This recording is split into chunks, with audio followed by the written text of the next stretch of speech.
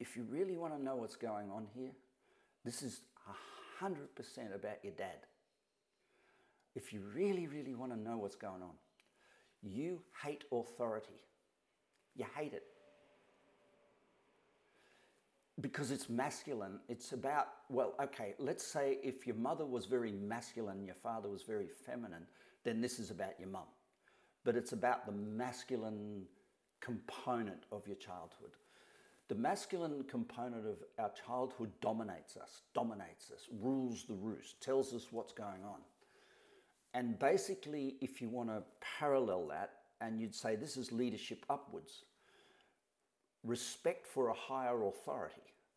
And when the higher authority begins in our life as being someone who we feel abused that authority, someone who stole our freedom, someone who put us down, someone who put us... We get an obsession with being self-determined. I'm in charge. How I feel is how I am. How I think is who I am. Where I go is what I choose. But that is never true. It is never true.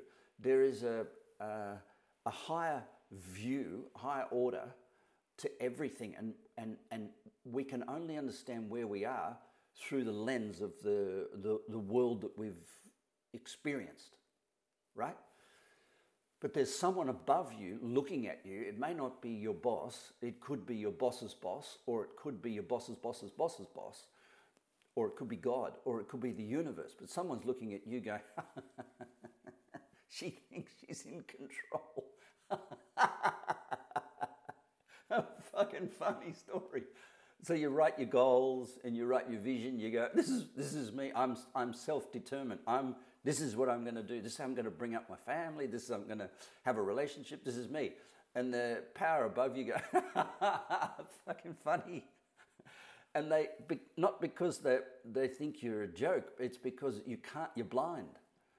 And Jesus gave people sight, and all the stories about the Buddha, enlightenment. It's all about realizing that there is above us there's chaos. Below us there's chaos. Above us there's chaos we don't understand. But somebody above us understands the chaos above us. So if you draw a corporate hierarchy, for example, the top is CEO. And above the CEO is the board. So the CEO goes, I'm in control. Well, just look around, because boards fire CEOs all the time. And the board of the company thinks it's in control. But the economy of the world, like COVID, makes a joke of the board thinking they're in control of the business. And everyone thinks COVID is in control. But if you go higher, you'll see that COVID is not in control, something else. So it's always layers, and it's not going into ourselves to find truth, it's going out. Well, as you go away from yourself, you see a bigger story, you see a bigger picture of what you're accountable for. Say a mother gives birth to a child and says, I'm accountable for the child. And they hold that space, and then the child starts to, about 5 years old, starts to muck up, starts to play up. And the parent goes, geez, I need some help here. And it's a single mum, and she's got a child. She goes, geez, I need help here. She thinks, I better marry somebody, or I might maybe get counselling, or I maybe get a school teacher to come in. And next thing you know, they see a bigger breadth of what they can control other than a baby who needs suckling. So the thing itself got bigger. And that means the parent is evolving. They're seeing a bigger breadth of what is a human being, because their child can now run on the road, or put electric PowerPoint in, or go to school or not go to school, or use the iPad or not use. So the child's getting bigger, but sometimes the parent gets stuck wanting the child to be a suckling, innocent participant in their game. So the parents basically saying, can you just keep the world small? But the kid that they love, the kid that they are responsible for is growing up, and it turns to 8 and it starts to punch other kids, or it starts to play footy and get injuries, and it starts to do schoolwork and get results. And these parents going, shit, the thing that I'm running is getting bigger and bigger, like blowing up a balloon, and I'm feeling smaller and smaller because I'm witnessing how big the thing that I'm running is getting, but I don't want to grow. I fucking want to keep, because I don't want to think that there's authority or is a world bigger than me. I am the center, I'm the sun, I'm the center of my world, and I want to keep this kid suckling. But the kid keeps going, nah, puts their elbows. The kid gets to 12 and the parents going nuts. The parents going fucking nuts because the kid's getting out of control, and the parents recruiting bystanders to say, help me manage this 12-year-old. The kid's going all over the place. It's playing sport. It's not studying, or it is studying, or studying too much, or it's in their room, or it's getting depressed.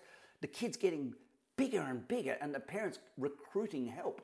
But the help it recruits, the parent recruits, very often is subordinate to the parent. So they recruit people who know less than them. And they only recruit people, typically, who believe in the art of suckling, because that's what the parent feels comfortable hiring help.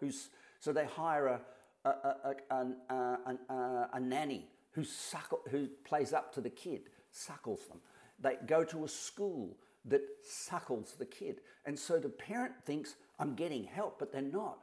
They're just reinforcing the paradigm where it all began. But the kid's growing, and the parent's eyes can't block it. They would love to the parent wants to put blinkers on. They want to put the kid in shackles. They want to do everything to contain the kid within the paradigm on which it was born. Because the parent doesn't really, in this case, the parent's basically saying, I want to usurp control over my world. I want to be God in my little world. I want to play God. But there's always a leader in a business telling the parent, you mucked up. And they say, I hate this job because the leader is telling me I mucked up. Or I hate this life because my witnessing of my child is telling me I mucked up. I hate life because, in a way, life is another God or higher authority. And it starts to tell the parent, you're not doing a good job. It's not what it's saying, but it's what the parent's hearing, because they're witnessing their incapacity to keep suckling as being the paradigm of bringing up a 12-year-old. And it all comes back to authority. If we cannot look up in the sky and say, thank you, to a power bigger than us, and believe that we have a purpose in life bigger than our feelings and our happiness and our process, and therefore get comfortable with the discomfort of being somebody's child, being somebody's idiot. And as I say, if you're the CEO and you look down the business about 4 levels, it's not hard to see someone behaving like an absolute fool. It's not hard. The CEO would walk through a place and go, oh my God, this one's stressed out. This person's stressed out. They want to go down to 3 days a week. They're rattling their cage. They're not happy. But I can see the work they're doing. It's not very hard. Because I was there in that space. I was in that bubble, the bubble where that person's at. But from where where they're at, looks easy. And the person who's having the problem can't even look up at the CEO to see what they're doing, because they can't even imagine a world bigger than their bubble. Someone says, do you want a stressed person? Or a person with a child who isn't behaving as they want, a 12-year-old, and the parents saying, I suckle, and it's not working. And someone said, would you like two? Two kids. And the parent goes, shit, no. I'm over it with one. I can't do it. But if you go down the road, you'll meet someone who had 12 children. 2 died. One of them's in jail. Another one's got a law degree. And you say to the mother, would you like another one? They go, yeah, sure, no problem. And it's because life gets bigger, but we stay small. Because we don't want to release ourselves into the unknown.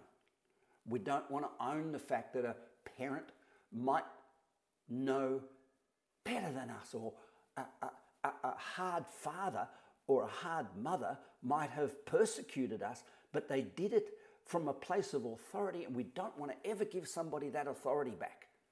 And that includes chaos, because chaos is an authority. If you get more work at work, and that's chaotic, there is an authority dealing that down to you. Your boss, or your boss's boss, or the market, or a client, or a circumstance in nature, or a COVID.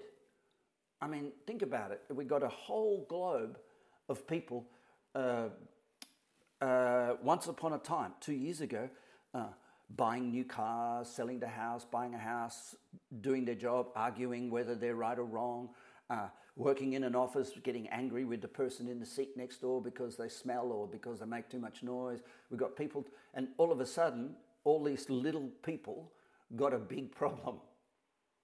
Nature introduced a chaos inside their bubble.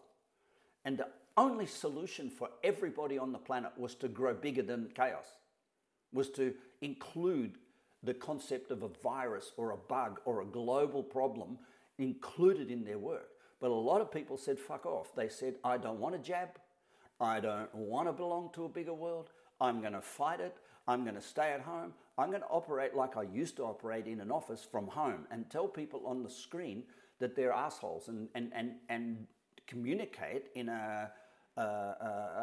it's not a bad way, but it's communicate within a framework that keeps them at the top of an extinct bubble. Because the bubble got bigger, the kid got bigger, the world got bigger. And the wrestle with being dumb, the wrestle with being stupid, the wrestle with being incompetent. You say incompetent to someone and they flare up and they say, I'm not here to be called incompetent. And I go, but that's the definition of evolution. The world underneath you, your kids grow up, and the problems they give you can't be solved by the solutions you used to provide when they were suckling. But you try. And the work, the same job, is not the same job. The same job, the job is always evolving like a tree. But people try to operate under the same paradigm to manage the job. They go, I remember, 5 years ago, it was management by this, and we got this speaker to come in, and he talked about yoga in the classroom, in the yoga room, and we're going back to that. And you go, it was good when it happened, but about 10 minutes later, when the business adapted to that teaching, poof, you needed a new one. But did you get another person in? No, you got the same speaker back to teach the same shit, to go over the same stuff, to maintain the old paradigm, but the thing that they're doing it on got bigger, which means it won't work. Scale is a beautiful word, economies of scale. So if you've got 2 kids, one is 2, one is 5, and you're going down the street, one's in a pusher, in a pram, one's in walking with a little bike thing, and you go, I'm a great parent, look at me, walking down the street, doing that. And the kid they start getting bigger, they start riding faster down, the one on the bike starts riding faster down the street to a pedestrian, to a crossroads. And suddenly the way you're managing these two got to change. Otherwise, you're going to have really serious troubles here. And then the one in the pusher starts crying because it wants to emulate the one on the bike. And next thing you know, you go, oh shit, I had this under control. I was doing a great job. but now the thing got different. But I want to get it back under control like I used to have it. So you start screaming at the 5-year-old, you start telling the 2-year-old in the pram, it's not going to work. You have to find a new toy or a new way of wheeling the 2-year-old, which comes 2.5, and the 5-year-old's got to learn how to stop the bike on a crossing. And you have to become a bigger person. Otherwise, you stay stuck and they get trouble. And then you get unstuck because you realize you can't do that anymore. They fall off the bike or cross the road in front of a car or do something really thing, and you go, fuck. So from now on, I'll change. You get forced by suffering into change. So suffering is nature's way of causing a human being to let go of whatever paradigm worked last month or last year. That suffering is a way of nature saying, it's time to fucking get your shit together here because the world's got bigger. But people will suffer, and they use alcohol, and they use sex, and they use righteousness, I'm right, you're wrong, to avoid it. And the reason they want to avoid it is people want to believe they are the top, they are in control. Even when they're in an organization 3 layers down, they want to think they know best. And when their boss says, do it this way, they say, fuck off, I'm going to do it my way. Or the boss says, you didn't do it good enough. They go, I don't want to hear that. So they're almost saying, I don't want to have any authority at all, in any shape or form, over me. And that person will immediately gravitate to Buddhism, where there is a teaching which is misinterpreted, where there is no authority, you are self. And so there is no God, there is no hierarchy. Or they gravitate to a church which says God is love, and therefore we all hear God is love, but we don't know what love means, so we think it means a maternal parent who loves you no matter what, so is never on top, never authoritarian. So we go, God is love, and therefore never authoritarian. Oh, that fits with what I want to hear because I don't like being authoritized on. I don't like being told what to do. I don't like being told that I'm stupid. I don't like being told I'm wrong. I just want to be right. And I don't want to change that unless I have to. And this is the story. And this is how, when we manage up, it's just respect for authority, that somebody knows more than you about what you're doing. But you know more than the people below you about what you're doing. That's called leadership. So leadership is when, if I'm managing my house, I say, I can lead this house. But the real estate agent down the road going, you're making a mess of things. And I go, I don't want to hear it because I want to think I'm doing a good job. And there is no, in a sense what I'm saying, if you read between the lines, there is no better way than the way I'm doing it. So piss off. But the real estate agent's going, look, I manage 60 properties, that's my job. And in the management of 60 properties, I learned a lot of things. And therefore, I can lead you to manage what you do better. And you go, I don't want to hear it, man. I think I want to stay in the paradigm because it makes me happy that I'm doing a great job of managing my house. And the real estate says, but from where I'm sitting, which is over the top of 60 properties, there's a better way and there's more opportunity. You go, I don't want to hear it. I don't like authority. And next thing you know, for some reason, your property doesn't go up like everybody else's, or you get rats, or you get something going on, and you go, oh, I'm really suffering now. And you ring the real estate agent and you say, can you give me some help? So suffering will trigger the question. Suffering will make us go, there's someone above me, I'll reach up. But once I get rid of the suffering, fuck off. But what people don't recognize is there is no end to this journey, that if you grow bigger to run 60 people, automatically you'll get 80. And then you have to reach up and go, excuse me, can I get some help again? I've got now a new thing. Or you wait until 20 of the 60 say, I don't like your leadership style, I'm not going to follow it, I'm not going to be productive, I'm not going to be committed. And we wait until then, and then suddenly the whole thing we're managing starts to become turmoil, and we go, I'm suffering, I'm really suffering. And then you go, can you ask someone, consultants or someone, can you help me out? And you get out of it, And you go, now piss off, consultants, because now I'm not suffering. But this is such a clumsy way to approach. It's like, it's no different than having a body. When you're 5, the body's kind of like you eat and you shit and you play and it's all good. But as your body grows and grows and becomes more a product of the world you live in. So, for example, my body is not my body. My body is the vehicle that helps me teach maybe 100,000 people a week with podcasts and blogs and God knows what. So managing this machine becomes a more complicated. Now I have to always reach out and say to somebody, can you help me? Because the load on it is bigger. I need to do better. So, but if I say, no, I'm going to be like a 20-year-old or a 25-year-old, I'll look like a 20, eat like a 25, act like a 25-year-old, the load and the management skill is going to cause me to suffer seriously suffer. And then I'll be in a hospital asking a surgeon, giving the power to a surgeon, going, I don't want to give my power away.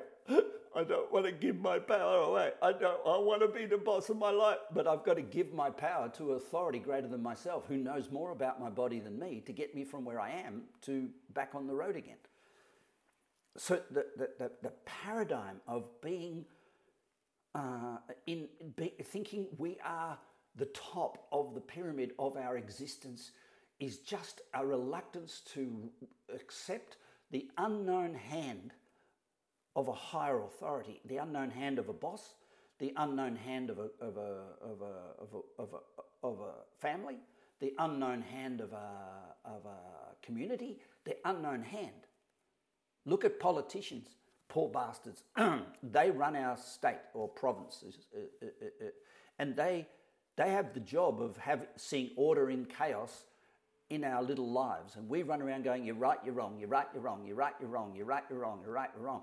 And from where they look, give it whichever side of the political fence they do, because they get their own coloured sunglasses, red or blue or something. From where they look, the whole thing looks ordered.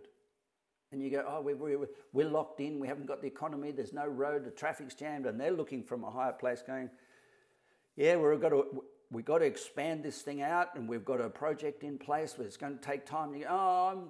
And the person in the community is complaining that it's not good enough, but the person who's running the province or the state is going, it has to grow at a rate at which we can put in funds and disrupt the community and disrupt roads. So someone sees order in our chaos, and what our complaint becomes sort of funny. But from the bottom, looking up, we go, you're doing a wrong job. So we look up at God, or we look up at the world, or we look up at the boss, and we go, you're doing it wrong, because down here, I'm super smart. Up there, you must be super stupid because you can't see what I can see down here. And that's just a complete upside down of it.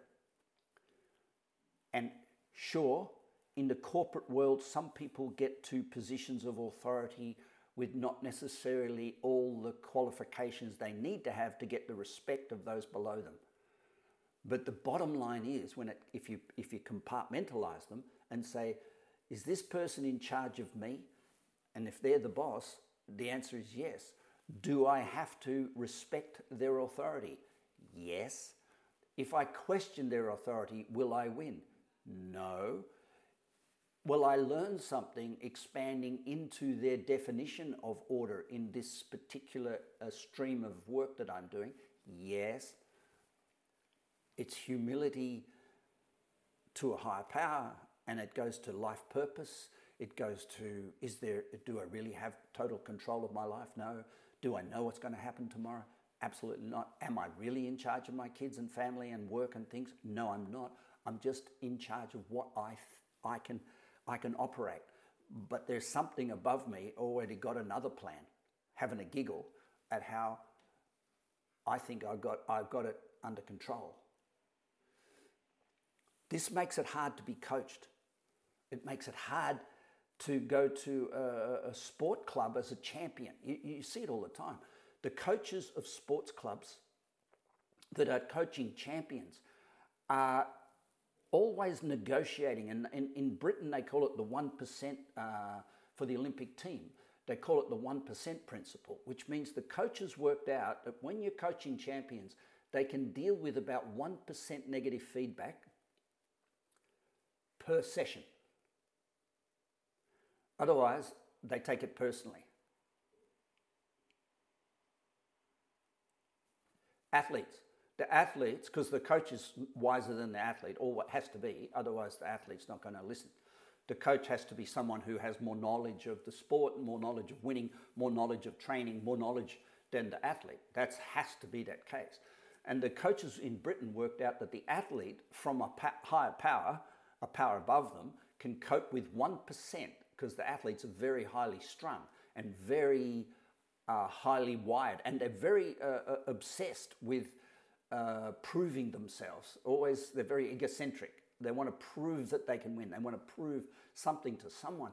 So the coaches worked out, this great coach, and he began in the Olympic cycling. There's books written about it called the 1% principle, and there's YouTubes about it. And what they worked out is that the athlete can cope with 1% negative feedback, 1% advice. 99% has to be well done. Well done. 99. And they manage the data that feeds off the athlete's body. So they just can tweak 1%. And the athlete's willing to be humble to 1% improvement. That's the athlete. Because they're very wired and they're very operating in a sense of insecurity. They're dominant, only as good as their last effort. So if they won a gold medal, they're frightened of losing it. If they haven't won a gold medal, they're frightened of not winning it. So they sit on this magnificent proposition that every little thing matters. And therefore, the coaches can't give them more than a little thing in order to evolve them. So they worked out how not to deliver more than 1% feedback, and therefore operate. And so the athletes themselves come saying, give me my 1% today. Give me my 1% today. Give me my 1% today. So if you were in an office and I was in an office and we were in an office and I was working with you in an office, I will give you 1% feedback every day. What can we improve? What can you improve? What can you improve? What can you improve? 1%. And you'd be going, oh, do I really want to hear it? Well, maybe yes, maybe no, depending on how sort of egos or how paradigm fixed you are. You'd say, no, 1% is too much, or 1% is not enough. I really want more. And that 1% fluctuates for a human being who's not in sport between when I'm suffering, give me a fucking 100%. If I'm hurting, bring it on. If I'm not hurting, I don't want anything. So the suffering for a person who's not an athlete doesn't have a succinct target. Then it means if I've got a problem, if they've got a problem, that person's got a problem, they go to their boss and say, I've got a big problem, can you help me? And the boss will go, yeah, 100%, you're fucked up. And here's another way of doing it. And the person goes, oh, thank God, I've got a boss, great. But if the person thinks they're doing fine and there's no evidence to the contrary, they'll say, and the boss says, I've got a better way of doing this, they'll say, piss off. I don't want you. But averaging, it's growing, that individual's growing at the border of order and chaos, whether they like it or not. Order means I've got it under control. Chaos means I've lost control. But when they've got it under control, the person who's not respectful of authority will say, when I've got it under control, completely go away. And when I've lost control, please take it over from me so I keep the feeling of being in control. But they're still evolving at the border of order and chaos. Instead of being 1% either side, they're 50% either side. So they're learning from, like I did in my whole life. I learnt from experience. I never learned a thing from a book. So I was in control, 100%. Woohoo, look at me, I'm doing this. And then I was out of control, 100%. Oh shit, I'm really in a problem. I go to another ashram or another teacher or something. So I lost it and got it and lost it and got it. And so experience became my teacher. Well, that cost me the family. It cost me $57 million. It cost me a spine. It cost me friendships. It cost me the opportunity to work with millions of people around the world. So it's not necessarily what I'm advocating for the people I'm trying to coach. I'm trying to say, I can give you what I got from experience without experience. And when people are struggling, they'll say, I welcome your advice.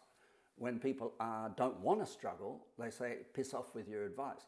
And they're paying for the coaching.